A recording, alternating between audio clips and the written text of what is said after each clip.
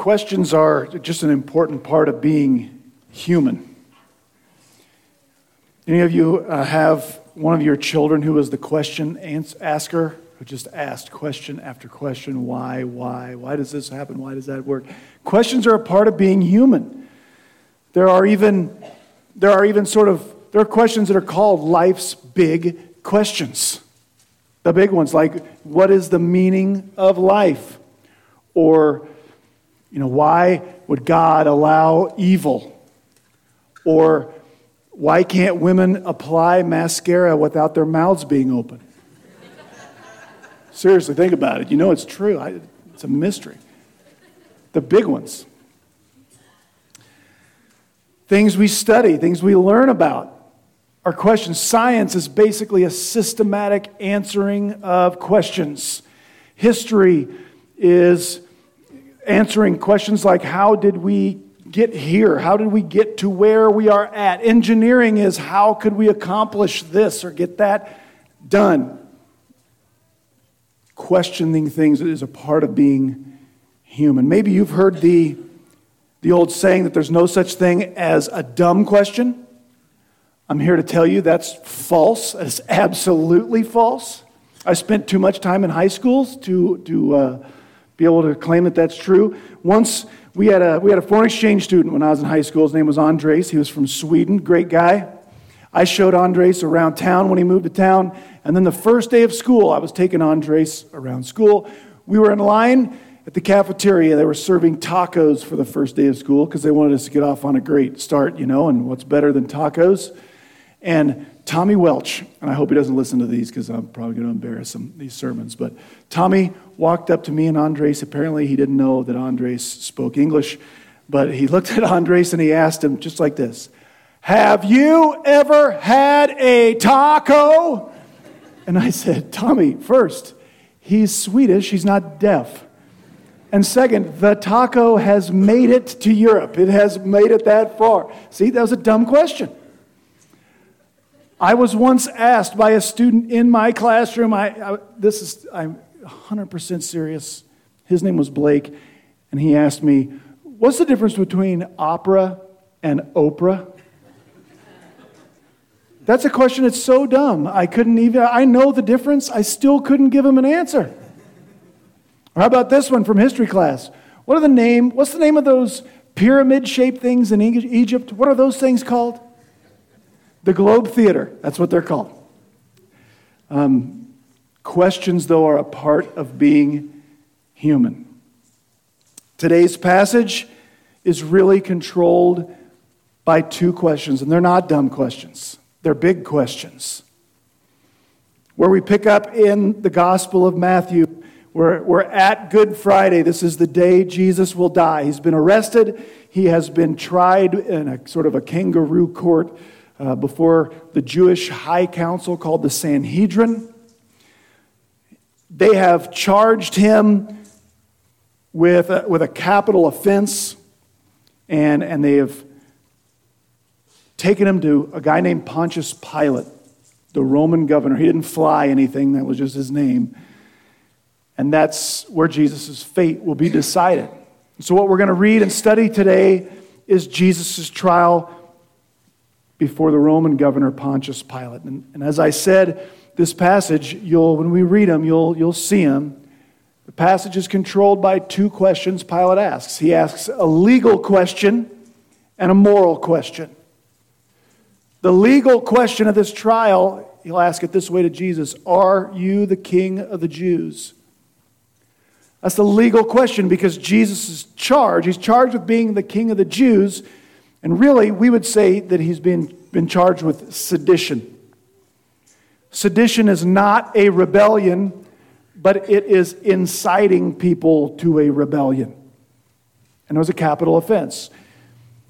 The Romans wouldn't stomach having one of their conquered areas claim to have an autonomous king. And they claim that Jesus is claiming to be an autonomous king, independent of Roman authority, and thus guilty of sedition. Pilate will ask Jesus, "Are you that guy?"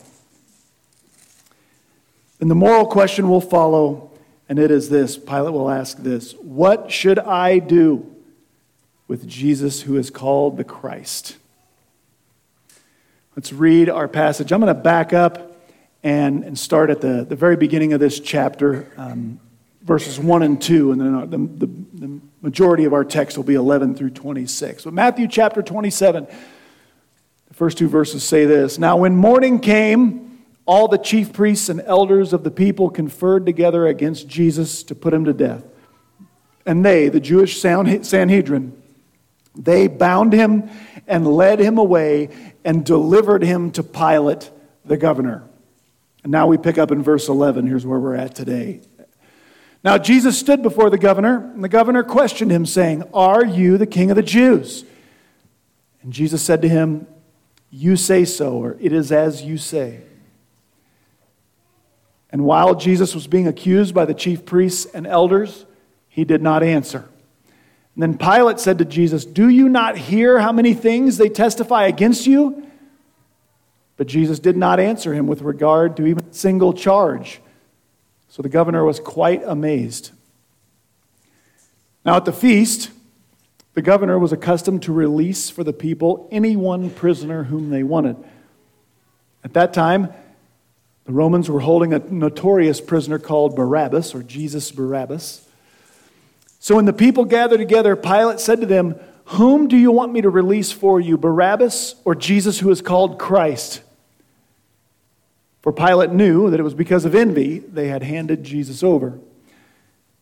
And while Pilate was sitting on the judgment seat, his wife sent him a message saying, Have nothing to do with that righteous man, for last night I suffered greatly in a dream because of him. But the chief priests and the elders persuaded the crowds to ask for Barabbas and to put Jesus to death. But the governor said to them, Which of the two of you do you want me to release for you? And they said, Barabbas. Verse 22, Pilate said to them, Then what shall I do with Jesus who is called Christ? And they all said, Crucify him. And he said, Why? What evil has he done? But they kept shouting all the more, Crucify him. When Pilate saw that he was accomplishing nothing, but rather that a riot was starting, Pilate took water and washed his hands in front of the crowd, saying, I'm innocent of this man's blood. See to that yourselves.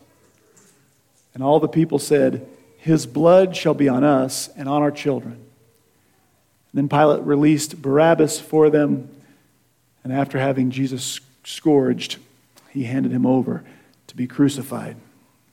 There's our passage, and I want to start this morning. The first half of that basically is controlled by the legal question. In the first two verses, the Sanhedrin of the chapter, the Sanhedrin is met together. They've officially charged Jesus of sedition, like I explained, against the emperor. The emperor right now is a guy named Tiberius, and that's a crime that people get executed for in first century Rome. And they bring Jesus with that charge and hand him over to Pilate. Now, Pilate's no dummy. Pilate had his problems, for sure. He made his mistakes, for sure. But you don't get to be the governor of a Roman province by being a dummy. Pilate knows the Sanhedrin. He doesn't particularly like the Sanhedrin. If you glance forward at verse 18, we read that Pilate believes the only reason they have arrested Jesus and want him executed is because of envy. They're jealous of Jesus. What are they jealous of? Pilate has heard of Jesus, probably jealous of what is apparently Jesus' miraculous powers. They're jealous of Jesus' popularity out in Galilee. They're jealous for their own position and authority. They're jealous that Jesus would dare to refute and oppose them. The Gospels make very clear Pilate had no illusions of guilt for Jesus. Pilate never believed Jesus was guilty. Pilate didn't want Jesus to be executed. Pilate's problem, though, is Pilate liked his job. And Pilate's job, a province is just an area that Rome has conquered that's a long ways away from the city of Rome. And that's where Pilate rules. And his main job, as far as the Roman emperor and the Roman government is concerned, is to keep that area under control. Keep the tax money coming in. Keep commerce running smoothly. Keep the peace. And don't cause any headaches in Rome. That's his job. It reminds me a little bit of when I was getting ready to take my first teaching job. As all first-year teachers are, I was very nervous. And I talked to one of my old teachers, a guy who's still a dear friend of mine, Mr. Caldwell. And he gave me the following advice. This was his advice for my teaching career. He said, keep all the kids in your room, handle your own discipline problems, and the administration will love you. They'll think you're a great teacher. And I thought, well, that's weird. He didn't say anything about actually teaching anyone anything. And so I asked him about that, and he said, listen, the administration has enough headaches of their own. As long as your class doesn't cause them any headaches, they're going to think you're doing great whether you teach anything or not. That's a little bit like Pilate's job. Just keep things under control in a way that doesn't cause us headaches. And that's where Pilate runs into problems in this passage. But what Pilate will be trying to do, he knows Jesus is innocent. So he's going to try to not have to execute him, but he's got to find a way to do that where there won't be some big stink that makes its way back to Rome. Because history tells us Pilate had his problems already. He will lose his job a few years in advance after this, or a few years later than this. So, what Pilate, the first thing he does is he just goes and talks to Jesus.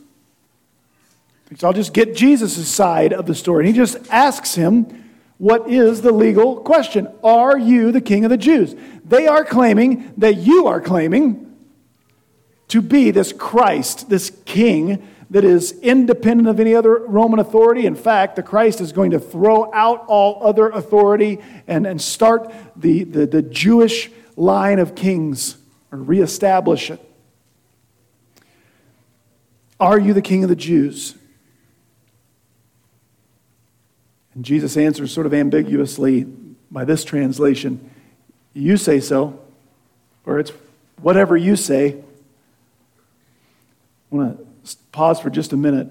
This is the third time in the last 48 hours, or less than that really, in the last 24 hours probably, that Jesus has answered a question with those words. In the upper room, the Lord's Supper, Jesus predicted one of you guys is going to betray me. And when Judas Iscariot asked Jesus, well, surely it's not I, Lord. Jesus said, you say so. In front of the Sanhedrin, the high priest, Caiaphas, demanded of Jesus, I charge you under oath by the living God, tell us if you are the Messiah, the Son of God. And Jesus answered, you say so. And here, are you the king of the Jews? You say so. It's an ambiguous answer that lets people in the room hear what they want to hear. Jesus isn't going to make Pilate's decision for him.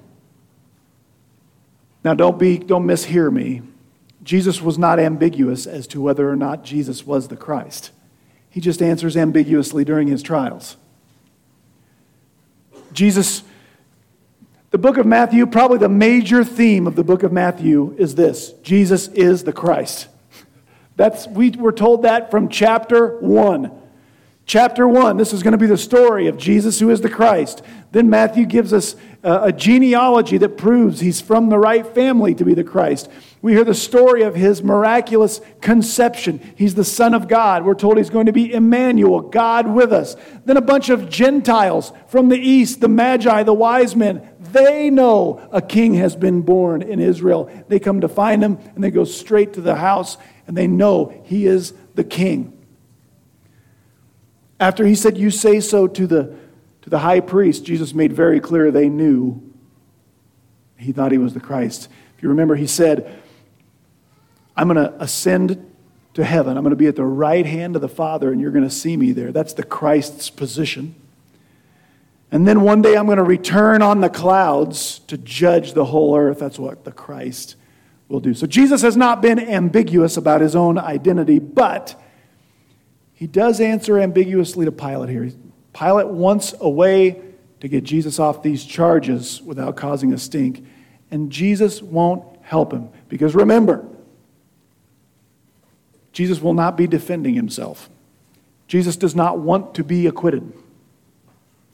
Jesus knows obedience for him is death on the cross. So that's where he's headed.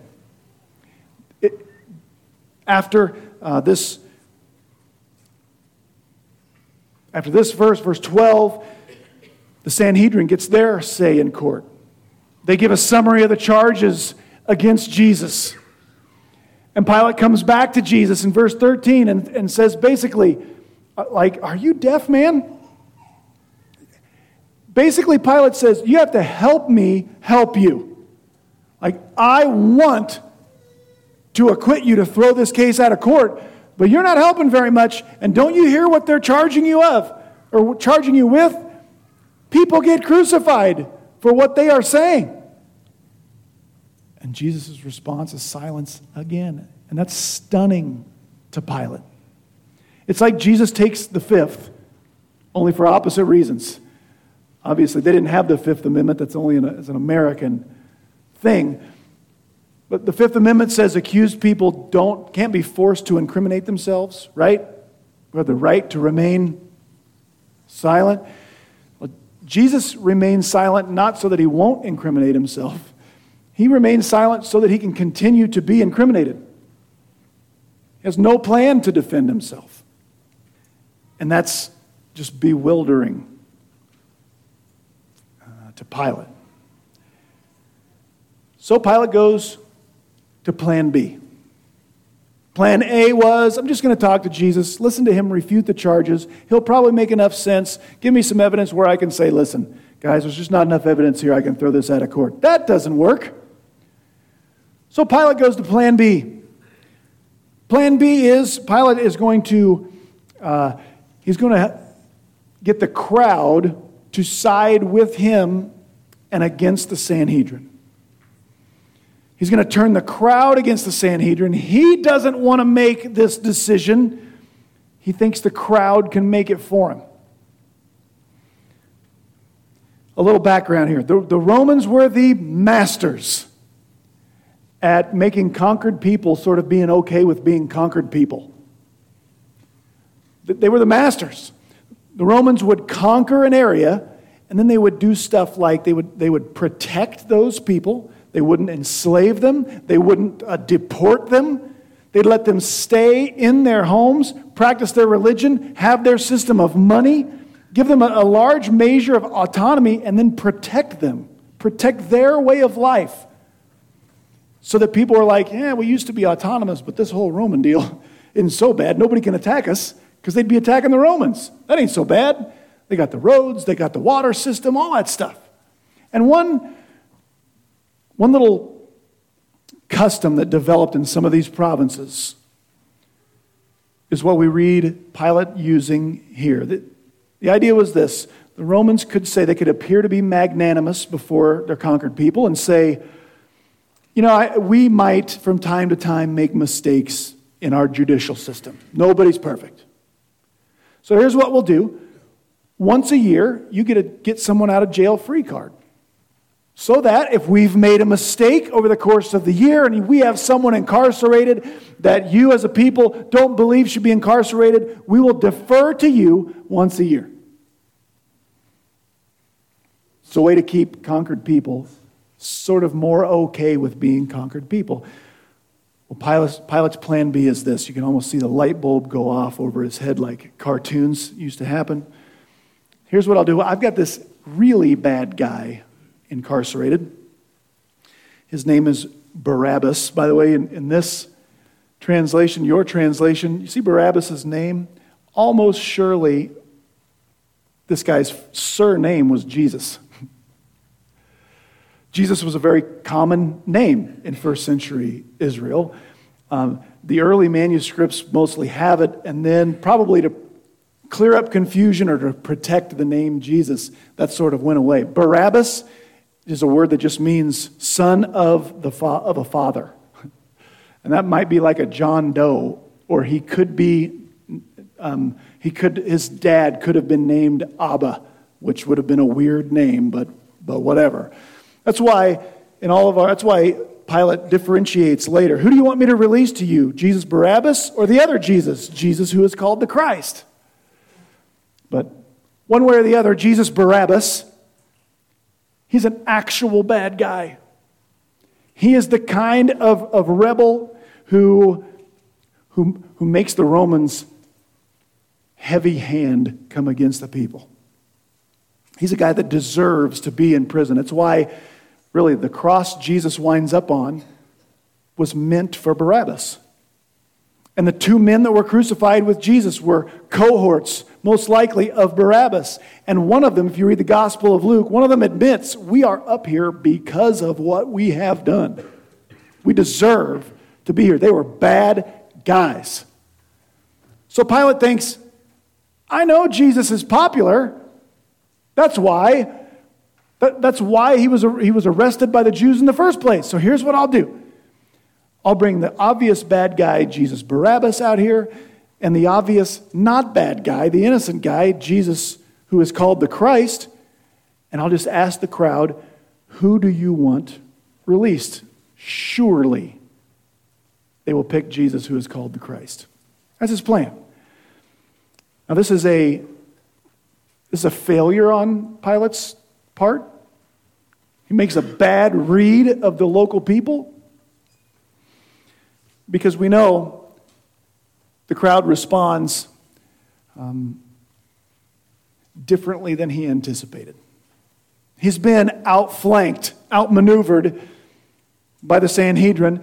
They have gone throughout the crowd persuading the people to ask for Barabbas to be released and have Jesus killed. That's why it goes down the way it does. Now, that can be confusing to us. I've heard this taught on multiple occasions. You ever heard this? In the last week of Jesus' life, on Sunday, Palm Sunday, he's riding into town, and what are the crowds shouting? The crowds are shouting, Hosanna to the Son of David. They're calling him the Christ. It's crazy to think that in just a few days, on Sunday, the crowds are chanting Hosanna to him, and then by Friday, they're chanting crucify him. How can people change so quickly? That's the same misread that Pilate made.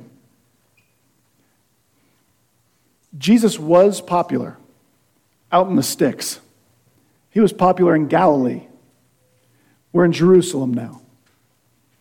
I think Pilate misunderstands where Jesus is popular. If you go back and read the triumphal entry in Matthew, Jesus, he rides into town. People are chanting, Hosanna to the Son of David. These are people who came with Jesus from Galilee. They're just getting into town too. What are the people in Jerusalem saying while everyone's shouting Hosanna to Jesus? Do you remember? They ask, who is this? Who is this guy they're calling the Messiah? So there's one thing that's happening. Jesus isn't nearly as popular in Jerusalem as Pilate thinks maybe he is. This is probably a much more crowd that's much more loyal to the Sanhedrin than to this Galilean preacher. Especially once the Sanhedrin has arrested this Galilean preacher, and the Sanhedrin goes through that crowd and says, you with us or against us? I think we're with the people who are free, not the guy who's possibly going to be crucified. And also, I'll say this. If you don't think in the Middle East, relatively few religious hardliners can whip common people into acts of violence, if you don't think that happens, you haven't been paying attention to the Middle East for like the last 3,000 years, because it's been happening there for a long time. Be all that as it may, Pilate is shocked when the crowd just shouts and chants, crucify him, crucify him. And Pilate knows he's innocent. That's why he asks, why? What wrong has he done? Pilate knows the answer to that question. Nothing. So before we move on, the legal question, are you the king of the Jews? Are you guilty of crimes against the emperor? Are you planning to be a terrorist, we might say. And Pilate knows the answer to the legal question. He's not guilty. But that leaves him, because of the way he's played this, with an even more difficult moral question. He knows Jesus is innocent, but now he has to answer this one. What should I do with Jesus who is called the Christ? What should I do with Jesus who's called the Christ, but I know he's not guilty of what they say he's guilty of? Because Jesus was no threat to Rome. John 3, what did Jesus tell Nicodemus? I came to judge the Romans? Is that what he said? He said, I did not come to judge the world, but to save the world. John adds this note in his gospel. From that point on, Pilate tried to release Jesus. But the Jewish leaders shouted out, if you release this man, you are no friend of Caesar. Everyone who claims to be a king opposes Caesar. Jesus claims to be a king. He opposes Caesar. And if you side with Jesus, you oppose Caesar. And the unspoken threat is, and we will make sure Caesar hears about this. You see the conundrum, his dilemma. I don't want to execute an innocent man, but I also like my job. But Pilate caves. He caves to this one violent crowd and the Sanhedrin he doesn't even like. Jesus isn't a bad guy, he's no threat, but these guys could make real trouble for me. And now that Pilate has decided he has to cave, he's got to allow Jesus to be crucified, Pilate does something with this moral question. He tries to allow Jesus to be executed in a way that makes it seem like he didn't make the decision. What do I do with Jesus is the Christ? Nothing. Here's where we get the saying, I'm going to wash my hands of this whole situation. He tries to allow the decision to be made in a way that he didn't make it. That's what he does. He brings water out and he washes his hands, symbolically saying, his blood is not on my hands. I'm innocent of this. This is all on you folks. You take care of this guilt. And what do the people say? Verse 25, let his blood be on us and on our children. But try as he may, I don't care how hard Pilate washed his hands. I don't care how hard that crowd said, sure, we'll take the blame. Pilate's decision was to execute Jesus Christ. Then he released Barabbas for them. Who's he? Pilate. But after he had Jesus flogged, who's he? Pilate. He handed Jesus over to be crucified. Who is that? Pilate. Pilate has gone down in history as the man who ordered the execution of Jesus Christ. You know why? Because Pilate is the man that ordered the execution of Jesus Christ. He tried really hard to not make a decision. But to not make a decision was to make a decision. And he could wash his hands all he wanted. But the blood of Jesus of Nazareth was still on his hands. That's the story of Jesus' trial before Pilate.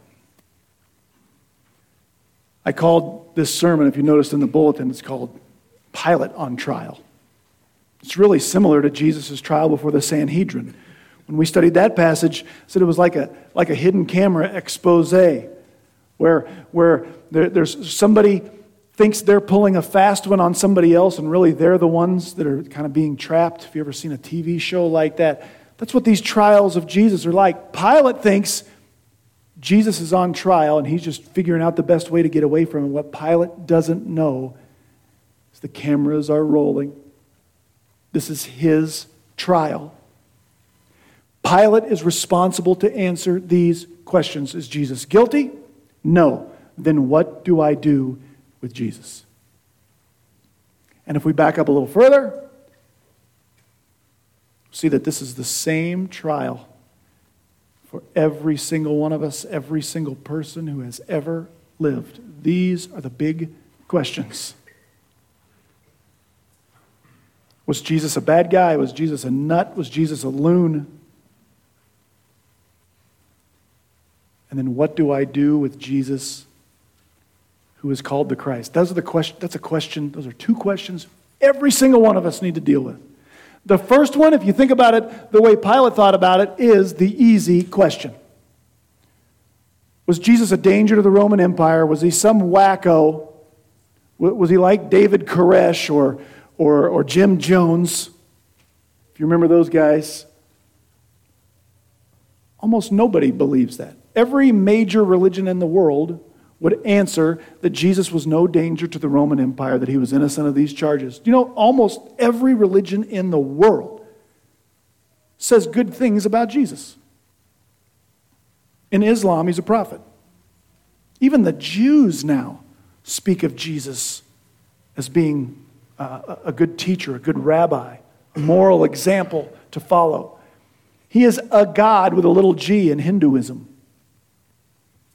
Every religion speaks well of Jesus, but that's the easy question. The difficult question is this: what do I do with Jesus?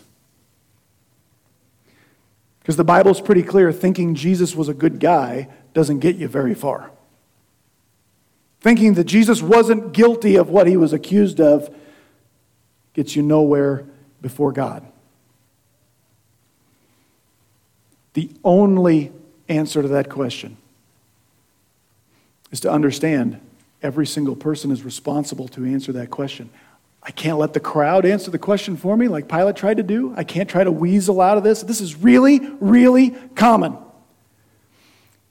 If I walked around Imperial with a clipboard and I went door to door and I asked people, among these religions listed, which one are you? What would almost everyone in Chase County say they are? Christian. What if I ask them this? What have you done with Jesus Christ?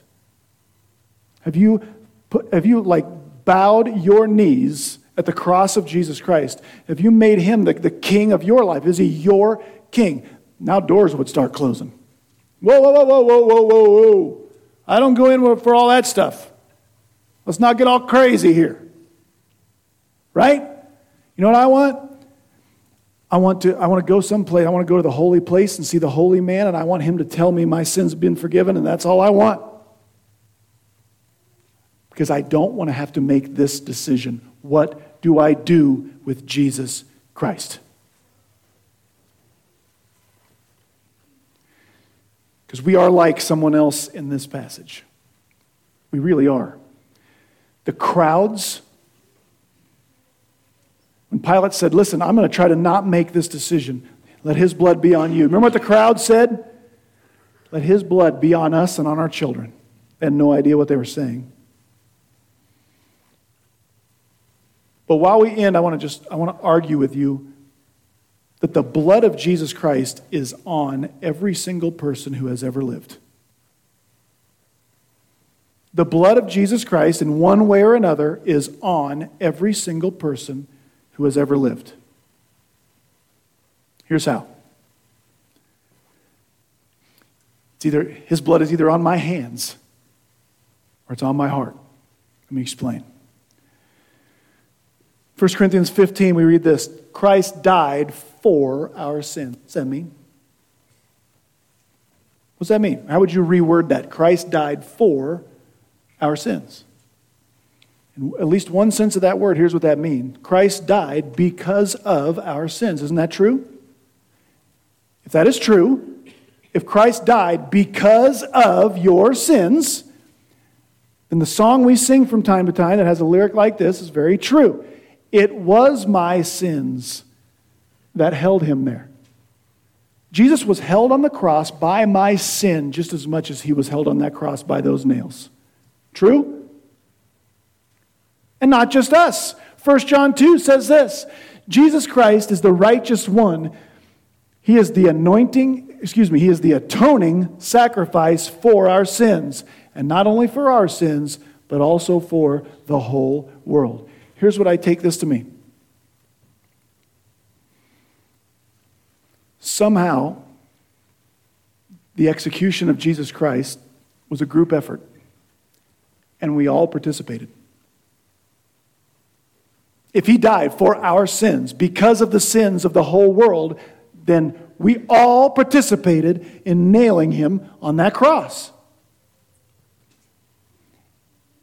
If that's the only thing you ever did wrong, wouldn't that be enough? Like, you killed the Son of God. So did I.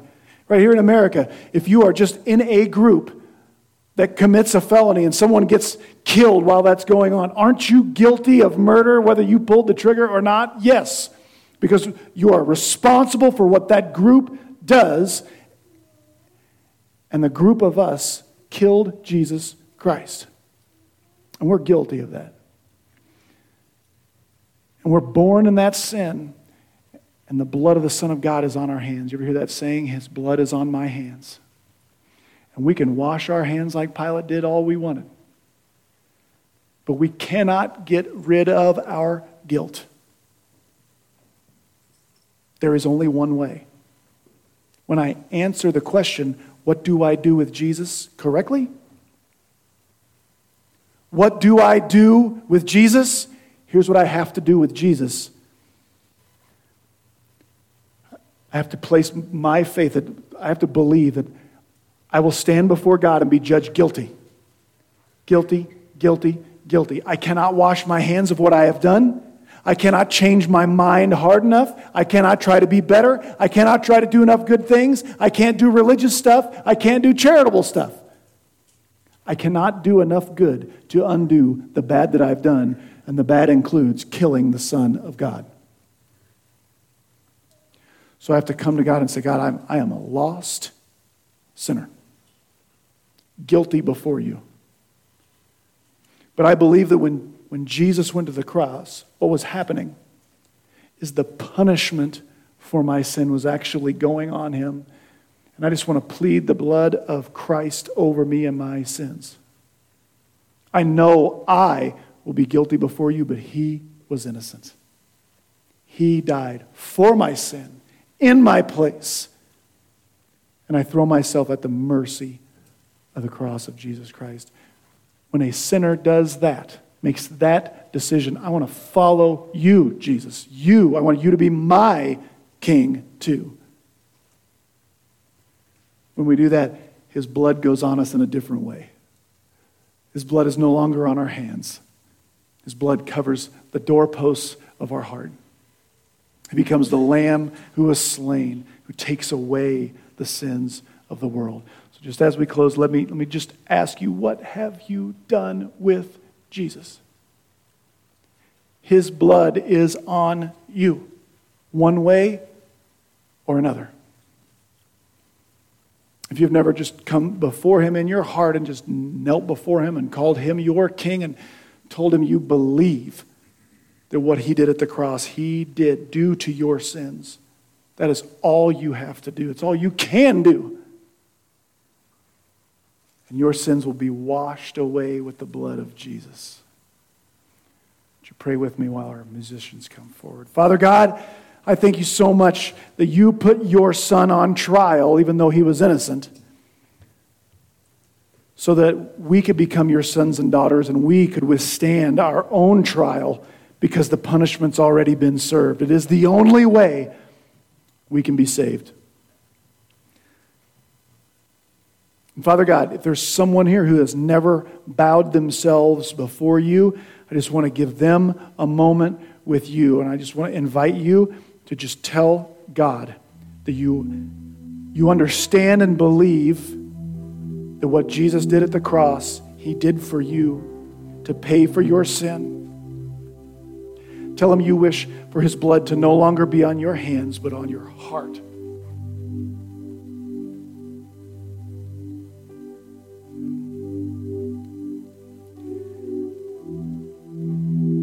And God, for those of us maybe brand new believers, or those of us who have been believers for years and years now, help us, Lord, to continue to follow the one we say we believe in. We would submit ourselves to the lordship of Jesus Christ. We love you, God.